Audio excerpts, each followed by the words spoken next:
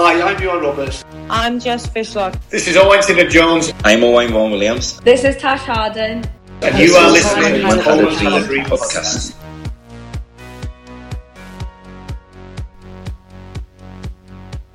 Hello and welcome to Coleman Had a Dream, the latest in our series of mini podcasts. Today we're looking at the two most recent games released by the FAW, looking at the qualification for 2016. So we're going to be chatting about Cyprus at home and Belgium away. Hello everybody. I thought the Cyprus game was an interesting one. Like, from my memory, we kind of pummeled them even regardless of when we went down to 10 men, which absolutely didn't happen. Again, I think it was quite an open game, I thought, in the first half, and obviously a vital result in the end. Before we get on to the ins and outs of the result, I was just intrigued about what you thought about, and again, things that like skip your mind.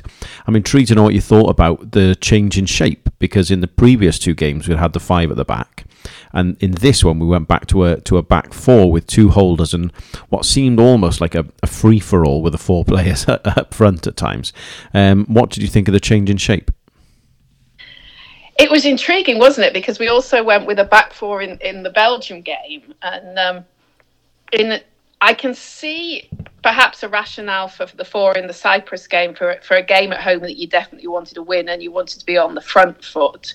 We'll talk about it a bit more when we get to the Belgium game, but it was an interesting kind of rewind, wasn't it? You know, in hindsight now, I think we can get quite blinkered and see the five at the back as very much Coleman's default setting and norm, and clearly it embedded later, I think, than I remember looking back at this, and there were points actually where the midfield and the front kind of six, as it were, in that game in particular, you could see elements of the almost the 4-3-3 pattern that we kind of have denigrated Giggs for a little bit in terms of that being something that he tried out. And there were points where, it wasn't clear whether it was Hal or Gareth or George Williams that was notionally the striker. And, did we have a striker?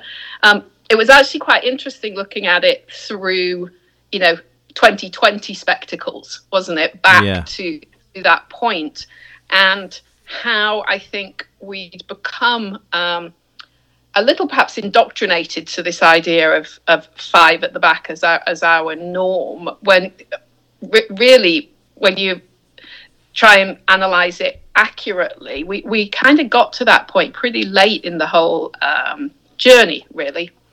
I agree. I wonder if it was almost by accident, because we played in that way against Andorra and it was a bit of a mess, but it was the first game. It then kind of worked better against Bosnia, but then obviously it changed for the Cyprus game. And I wonder if it was kind of by accident, in that George Williams was playing very, very well and looked like a real threat. So we thought, well, maybe I can't afford to leave this kid out. And, he's a bit of an unknown and he's fast and direct and is an obvious threat going forward. So I wonder if he looked at it in that sense, because obviously we marvel at Ben Davies now, but he was not really playing much at that time. So maybe he thought that was kind of a more effective gamble, if you like, of the two unproven, in inverted commas, players. But I did kind of find that quite interesting. And again, like we were just saying, kind of your mind plays tricks on you a bit, doesn't it? Yeah, I also wonder whether the absence of Allen and Ramsey had an effect in his thinking, that he felt he needed more of a bolster in midfield, effectively three people to replace those two, as opposed to two people to replace the two of them. And then that had consequences for the back four. No, I think that's a fair point. It was, and it's interesting as well, because you do wonder what had happened if Church hadn't gone off injured 6 minutes in. What looked like the dreaded dislocated shoulder that I'm so fond of.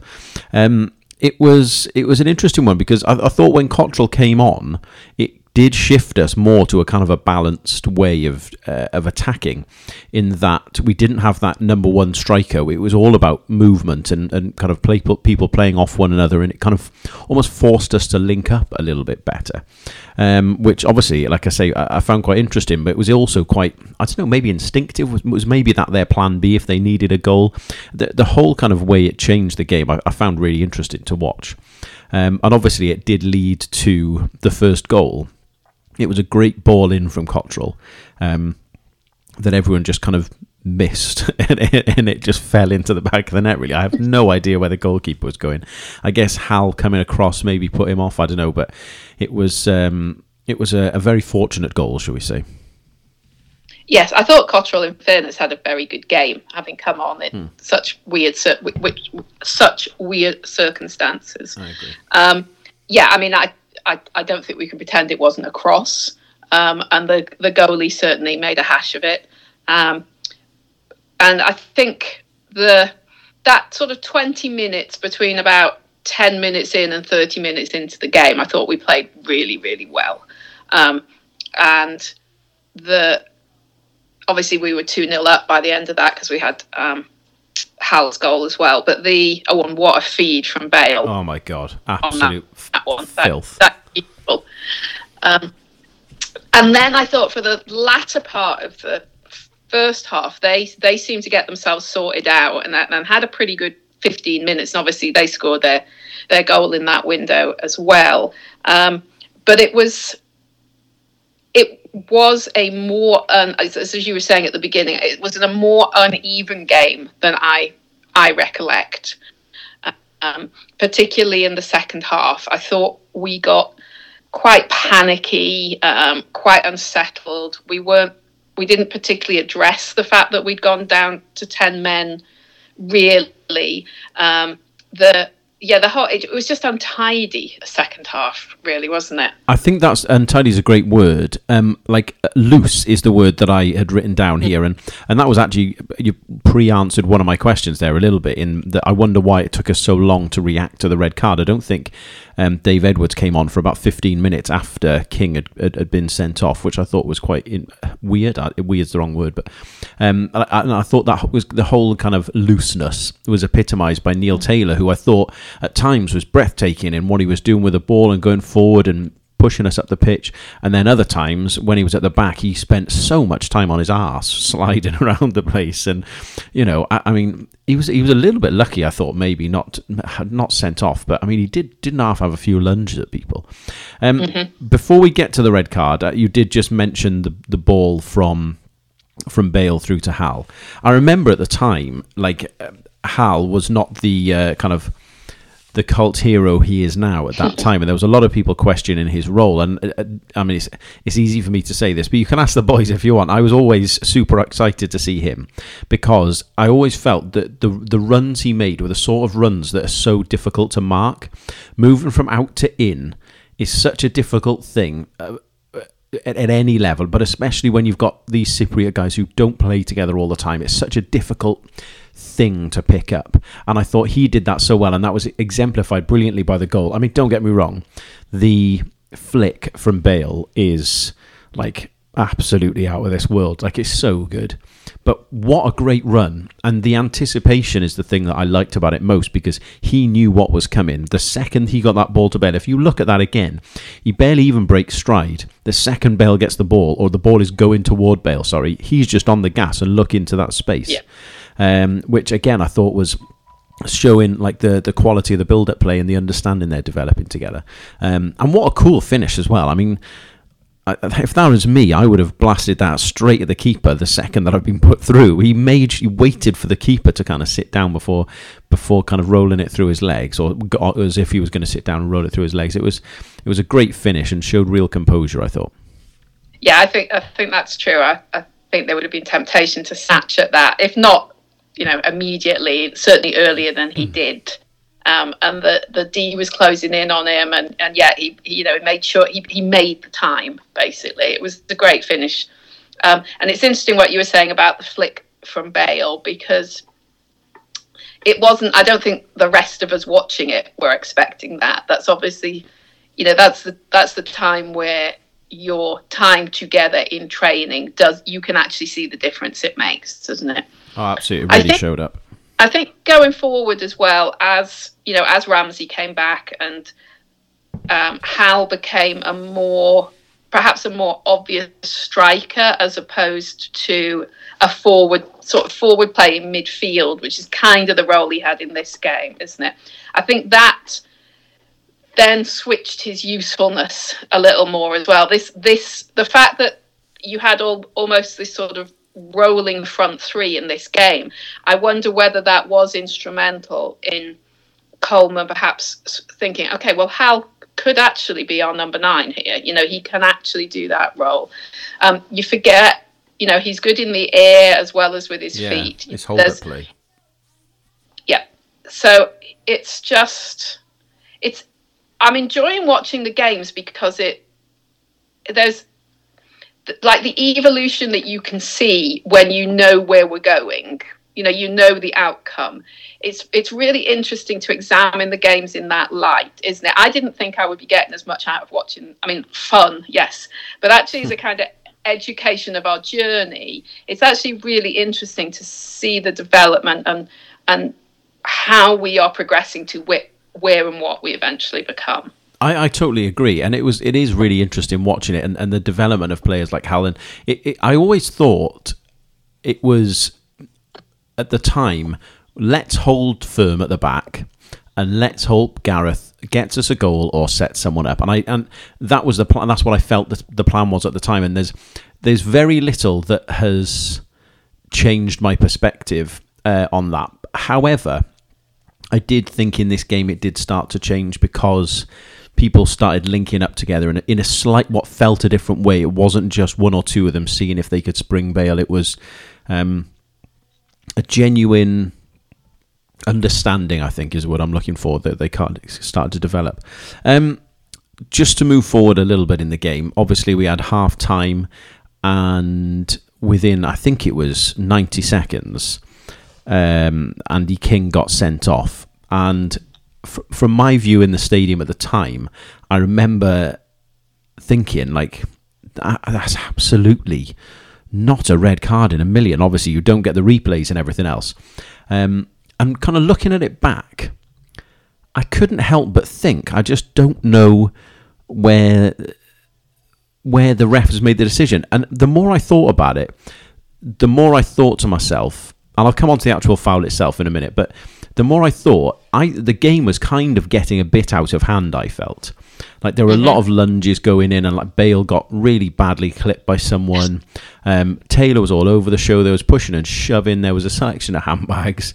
There were some really dodgy tackles going in. And I genuinely thought, having watched it back, I think the referee has thought to himself at half time, and maybe a few of his lino had said to him as well, but I think he just thought, right, I've got to clamp down on this. The first big tackle that happens in this second half, I'm going to give him a yellow card. And it doesn't matter whether it's good, bad, or indifferent. And I think he saw it, and it was late, and it was behind, and he just thought, do you know what? I'm going to take action here. This is what I think I should do.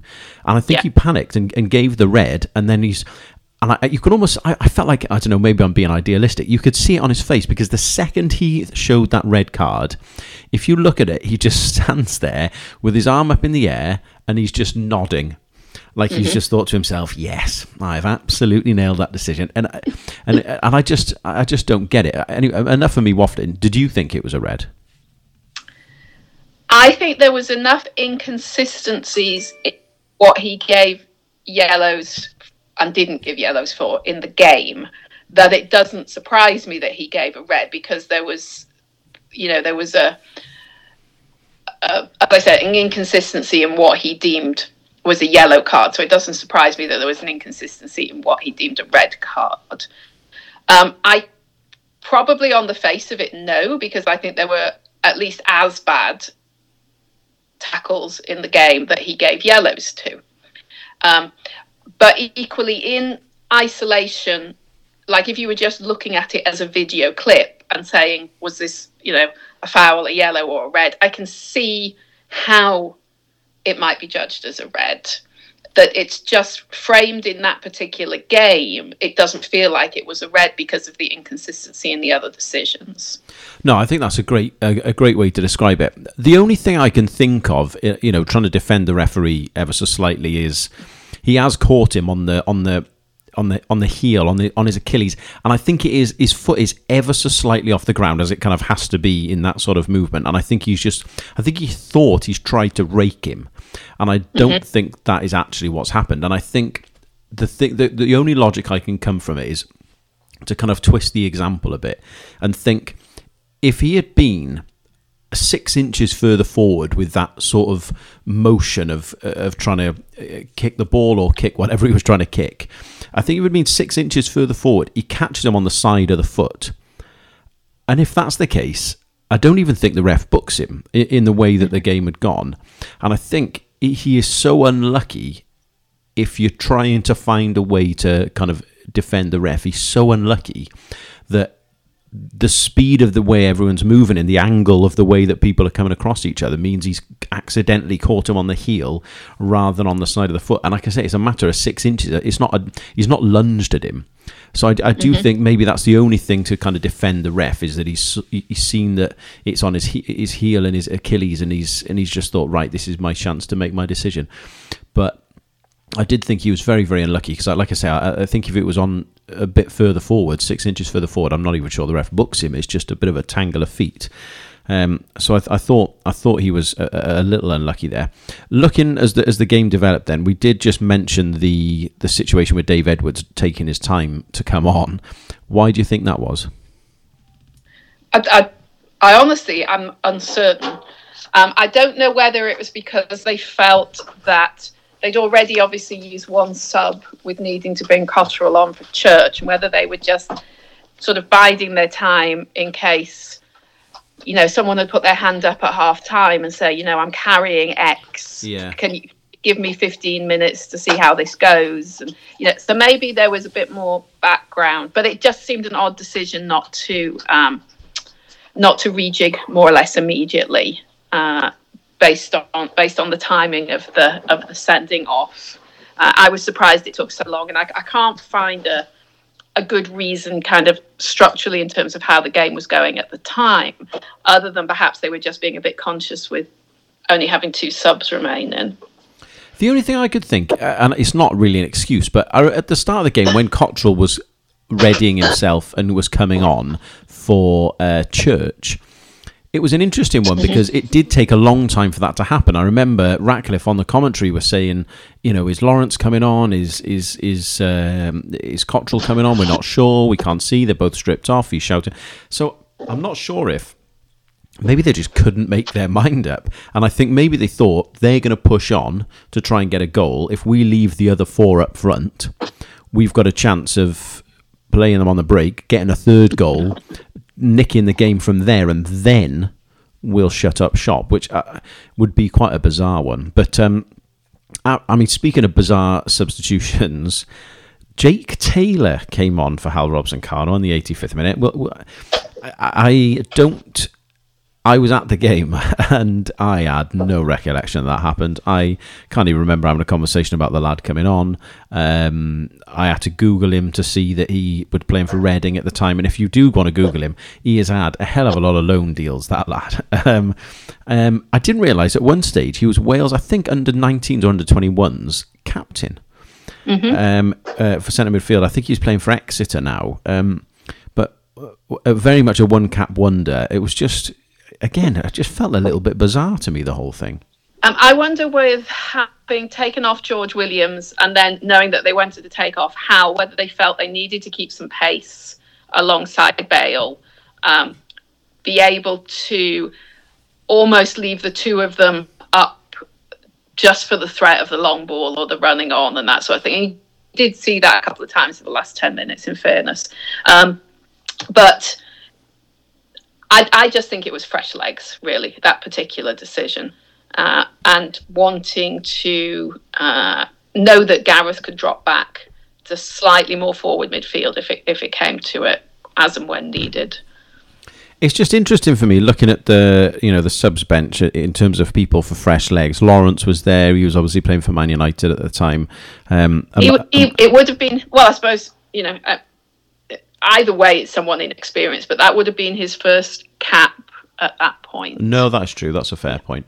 The big thing I was surprised at, again in retrospect, is that we didn't go to 5 at the back there at that moment in time. It was 5 minutes to go, and I was surprised that as a consequence, like we were looking at, there's a Gabidon there who could come in and shore things up for a little bit perhaps.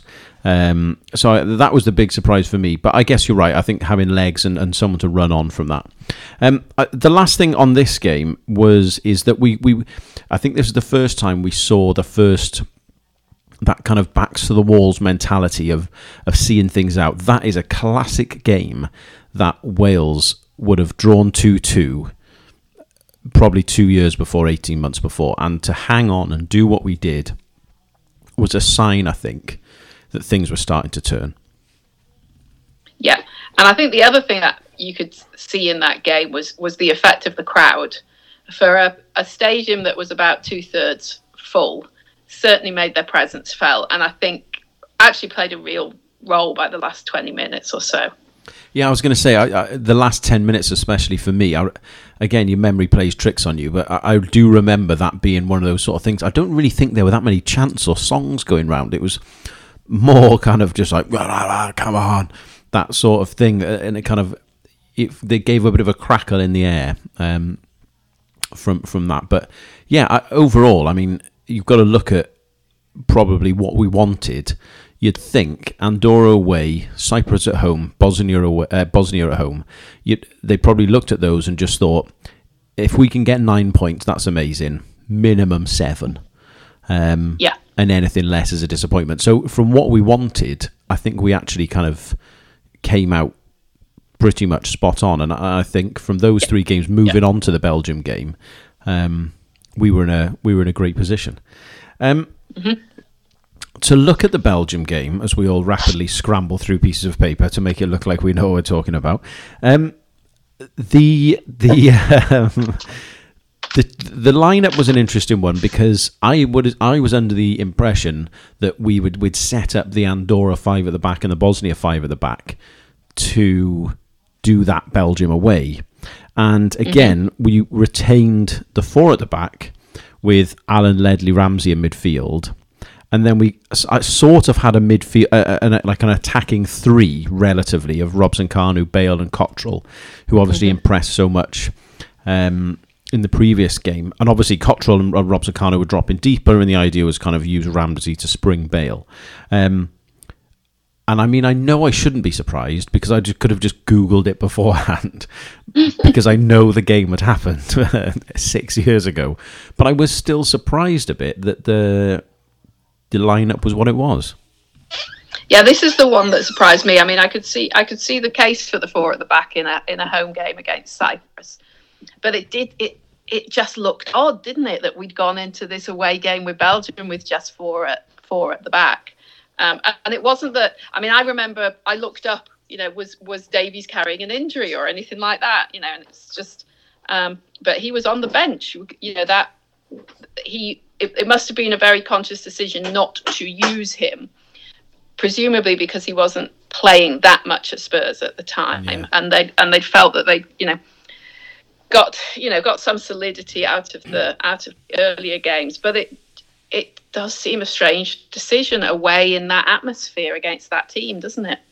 You've got to say, though, it obviously, I mean, there's not a huge amount of talking points comparatively to go through in this, but you do have to say that it did work, and I think the logic was that we were there to use Bale as the carrot, if you like, that you need to drop up and watch him because we're going to give this a bit of a go, and I think that's what they went for. And I know Cottrell came off at half time for George Williams again, but. Yeah. Again, that was just an indication, I thought, of you can't take this lightly. We're not going to sit back here. We are going to play on the break. We're going to use our weapons and hope that it works out. And there was one example in the first half of Ramsey playing a through ball over the back 4 and Bale running onto it where he kind of broke the offside trap, and I remember thinking, bloody hell, like it nearly worked. In every aspect, it nearly worked. And don't get me wrong, and we'll come on to it now. We were very, very lucky, but that in terms of what it set up as, I was surprised. But it very nearly did work. Yeah, I just wonder whether having Ledley and Allen back there was the kind of safety valve that meant Chris Coleman was comfortable going with the four of them. But I do think you're right. I think it was a way to make the Belgians stop and think a little bit. The fact that they had Ramsey and Bale coming at them perhaps did make them a little more cautious going forward. So perhaps there was a sort of cost benefit there that we obviously didn't make that many chances, but we made enough chances for them to need to think about it. Yeah, no, that's a great point. And I also think, like you mentioned there about Allen and Ledley being the safety valve, I think that's really interesting, because I think that was what our plan was in the first half, was just to stifle them and play five in midfield and have Cottrell and Hal drop in and play as, rather than wingers, more right and left midfielders, and just frustrate them and cut down space for Hazard and De Bruyne. I've got to say, it's a pleasure watching these matches back again, but I've got to say, I thought Hazard was it was just a glorious game to watch. And I know, as an outsider, you'd probably think, and I said to Joy, my wife, I was going to watch this and I know it's 0-0. And she was like, you're absolutely fucking stupid. We're like, what? Surely we've got better things to do with our time. But in hindsight, watching about Hazard was glorious that day. He was everywhere, and like at the end of the game, I'm glad we got I almost felt sorry for the lad. Like I almost felt like he deserved 3 points just for the way he played on his own. I thought he was brilliant. But yeah, that was what I thought the kind of plan was to stifle him and De Bruyne, and it kind of worked. But I did think we were shown up in certain occasions. Neil Taylor was one of them, for example, diving in a little bit, where their quick passing absolutely did open us up on occasion. Yes, absolutely. And I thought it was Ramsey as well. I thought had a relatively quiet game for, and it kind of goes against what we were just saying a few minutes ago, whether the plan was to have, Ramsey feeding Bale. There didn't actually seem to be that much of that going on. Or if it was happening, it was just like, get it to Bale quick. There wasn't the kind of somewhat more killer instinct that you see in later games in that kind of relationship between their play. I do think it's a good example, and it goes back to what you were saying about the Cyprus game and the fact that we would have ended up with a 2-2 draw out of that game. You can see us getting that little bit more kind of battle-hardened and just a little bit more resilient. You can see as well, and again, it's one of those ones whether you're looking back in hindsight, but you can see the somewhat sort of fragmented nature of the Belgians and the fact that they don't really quite function as a team. They function as a collection of exceptional individuals, and ultimately that becomes their undoing, doesn't it, further down the line? No, but that's a great example. I do think, obviously you're looking at it with hindsight, but you could see evidence of that as well. We were becoming a team and they weren't. No, I think that's a really, really great point, and I hadn't thought of it that way. And I think, I said that the plan may have been just get it to Bale and see what he can do. Their plan was 100% get it to De Bruyne or Hazard and see what they could do. And you forget Origi was starting that game ahead of Benteke, who was kind of absolutely a threat at that point. And it was interesting. I just felt the whole setup of the game actually was really interesting, and how kind of poised and balanced it was. I do think, though, whilst I know it's great to kind of look back and think, what a great battling draw. But my God, at times we were lucky. Origi goes through one-on-one, and Hennessy, fair play to him, makes a great save. Lombard, that is the moment that always sticks in my mind about that game, because I remember watching that in the pub, and and Lombard has that shot, and it hits the inside of the post, and because it's Wales, your first assumption is, oh Christ, that's gone in, and it kind of that split second where the ball bounces across, it's just like the net has a ripple. I don't think it's gone in. And then Origi kind of dribbles the follow up just a couple of inches past the post, and that was the time I thought, I think this might be our day today. But with that said, I mean, I guess maybe it's a silly question to ask, but do you think we were lucky to go in 0-0 at half time? I think on the balance of play, we probably were, weren't we? I mean, that's an obvious example. And when we had our chances, we were creating corners or perhaps getting free kicks, but not really doing anything much with anything. There was there was a lot of overhit corners and free kicks that just kind of drifted out of play and that sort of thing, wasn't there? Particularly in the first half, I think. So I think probably they were unlucky not to be up by half time. And over the game as a whole, they obviously had the better chances. But I think you can see their anxiety building. Our crowd, it was about 2.5K of our supporters. They were there. There's lots of times where you could pick them up in amongst the noise of the stadium, which again I think says something about the kind of the nervousness and the tension that the Belgians were feeling, because they'd had such a bad start in that group as well. The pressure was on them in that game. And of course, they had other chances as well. Chester clears off the line at the very end. In fact, I think it was an injury time at the end. And over the game as a whole, I think they probably, in fairness, had the better chances. But they were the home team. They should be creating more chances. We are by definition looking to do something on the break at best in those sorts of games. And I think it's worth remembering, we all use the FIFA rankings when we want to, but they were the 4th ranked best team in the world there. They were a bloody good side. And I think it's worth bearing that in mind as well, that we weren't coming up against, Belgium like we were in the old days. I mean, they were in the build-up to their peak, and they're there now, I guess, but that was really worth remembering. It's also worth remembering, I think, just taking a slight step back, is that sub we did make at half-time was interesting, because I thought Cottrell was defending very, very well, kept giving the ball away, and I thought it was interesting that Coleman was willing to gamble that George Williams would be able to keep the ball better, so therefore wouldn't have to defend so well. I thought that was a really interesting substitution, and I did feel it worked, because I did think we looked a real threat in the second half. And I thought, again, your memory plays tricks on you, but the first 15 to 20 minutes of that second half was sort of like a basketball game in a way. It was your turn, our turn. And I thought there were no clear-cut chances, I don't suppose. But there could have been. There were good opportunities, like you say, a lot of kind of dodgy final balls going in. And obviously, we've not mentioned the Bale free kick in the first half, but he looked a real threat second half. And that first 15, 20 minutes, I think that was, again, with hindsight, looking back, that was clearly the plan, wasn't it?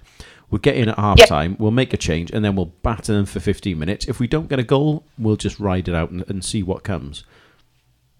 Yeah, I mean, there was that Bale sort of run and shot across the goal, wasn't there? About 10 minutes into the second half, and then soon after, Chester stands up.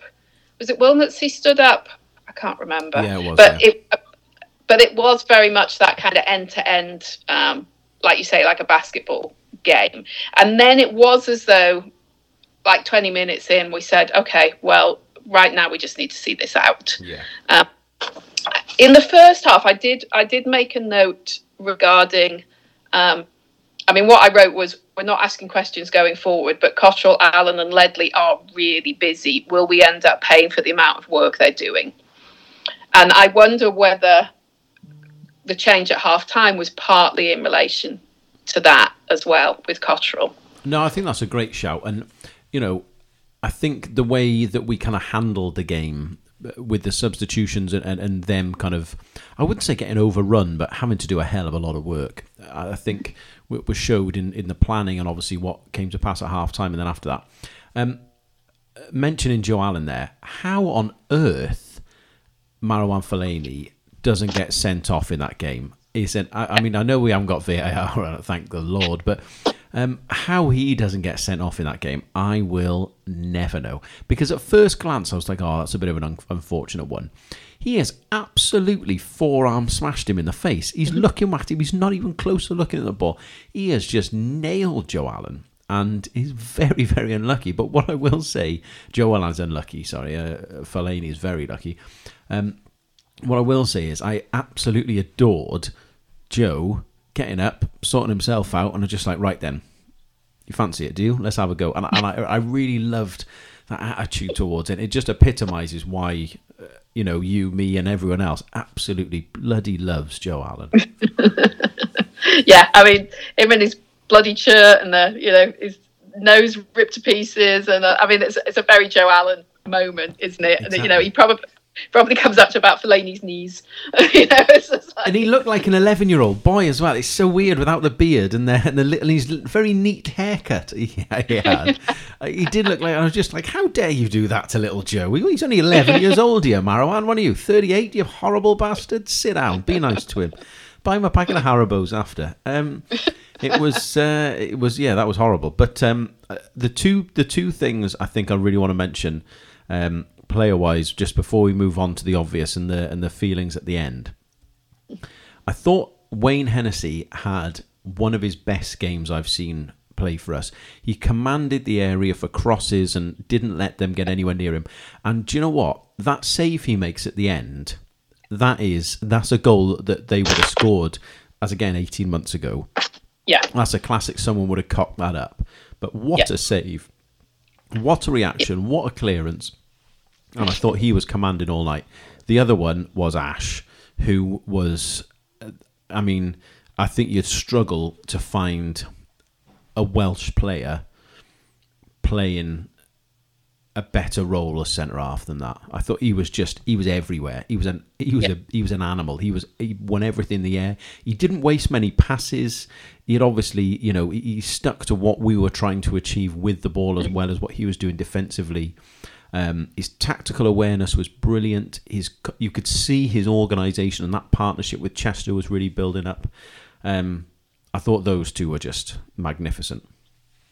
Yeah, he was. Just rewinding a sec, that header from Benteke and the scramble by Hennessy and the little Joe's clearance. I mean, that's another last 30 seconds that we could have quite easily turned into a nightmare by our usual track record.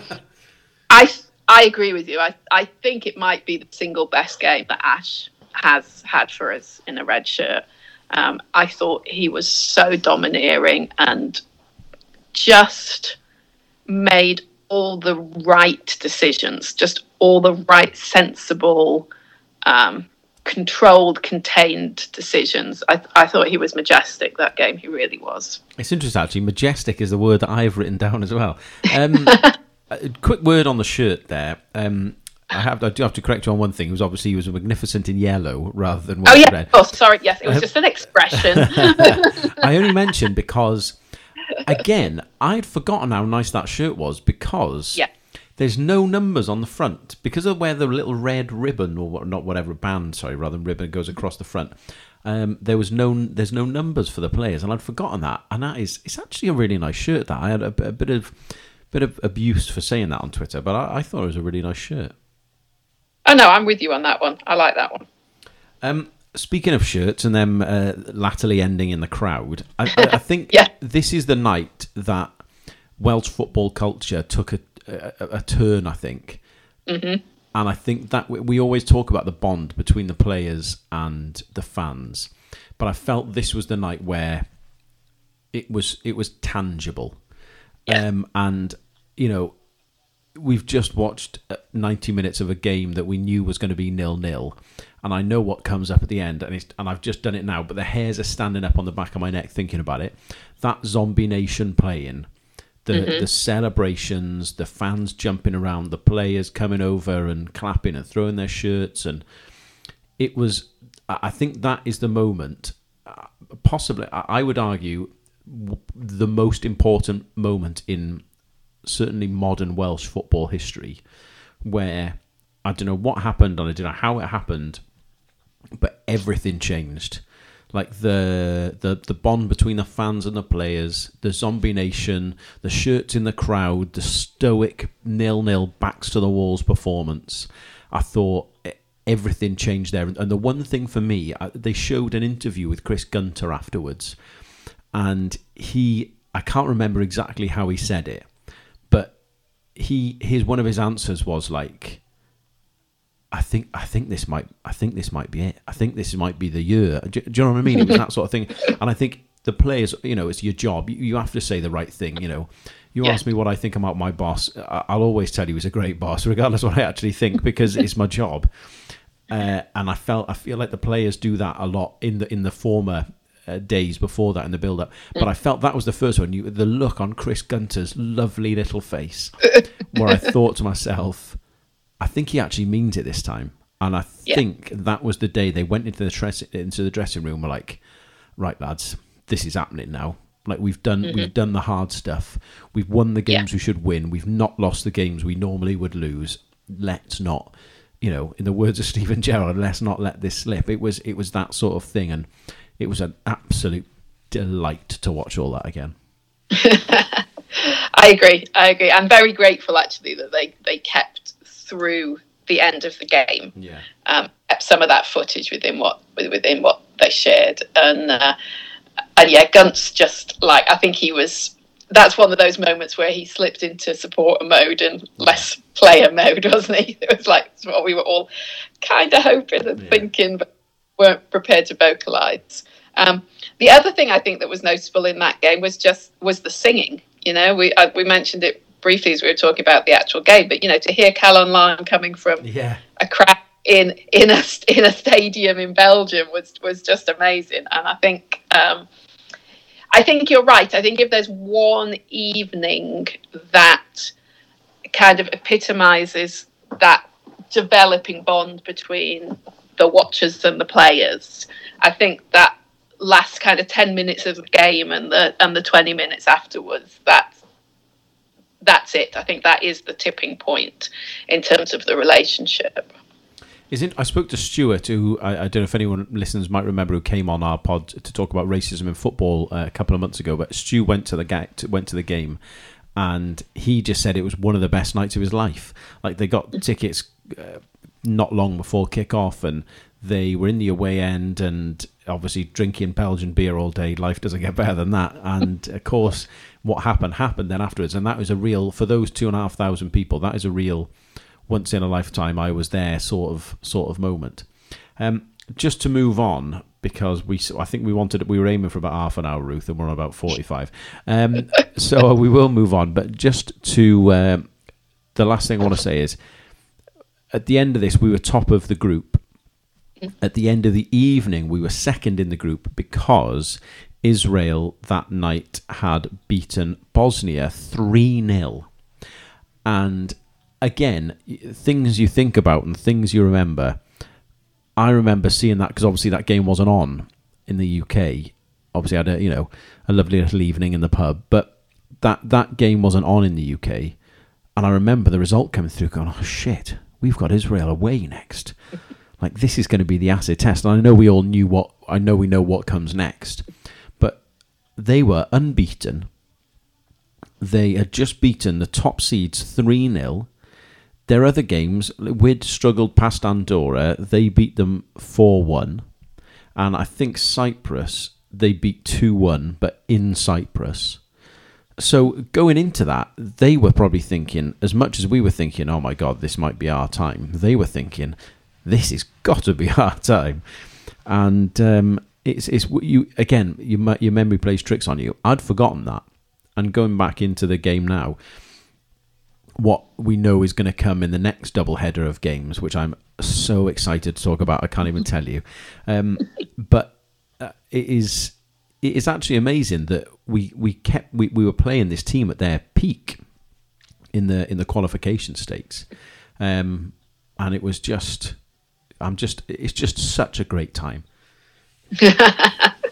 It is, isn't it? And it's really hard not to look forward to those next 2 games that are coming up, because that's like, those are the ones, aren't they? They are the ones. Yeah, I think these two are the 2 moments in time that I will always be able to tell you where I watched the Israel game and my story around the Belgium game, which I'll retell until my dying day. But yeah, just great memories and great to watch again. I don't know about you, Ruth, but I have nothing else to add. Do you?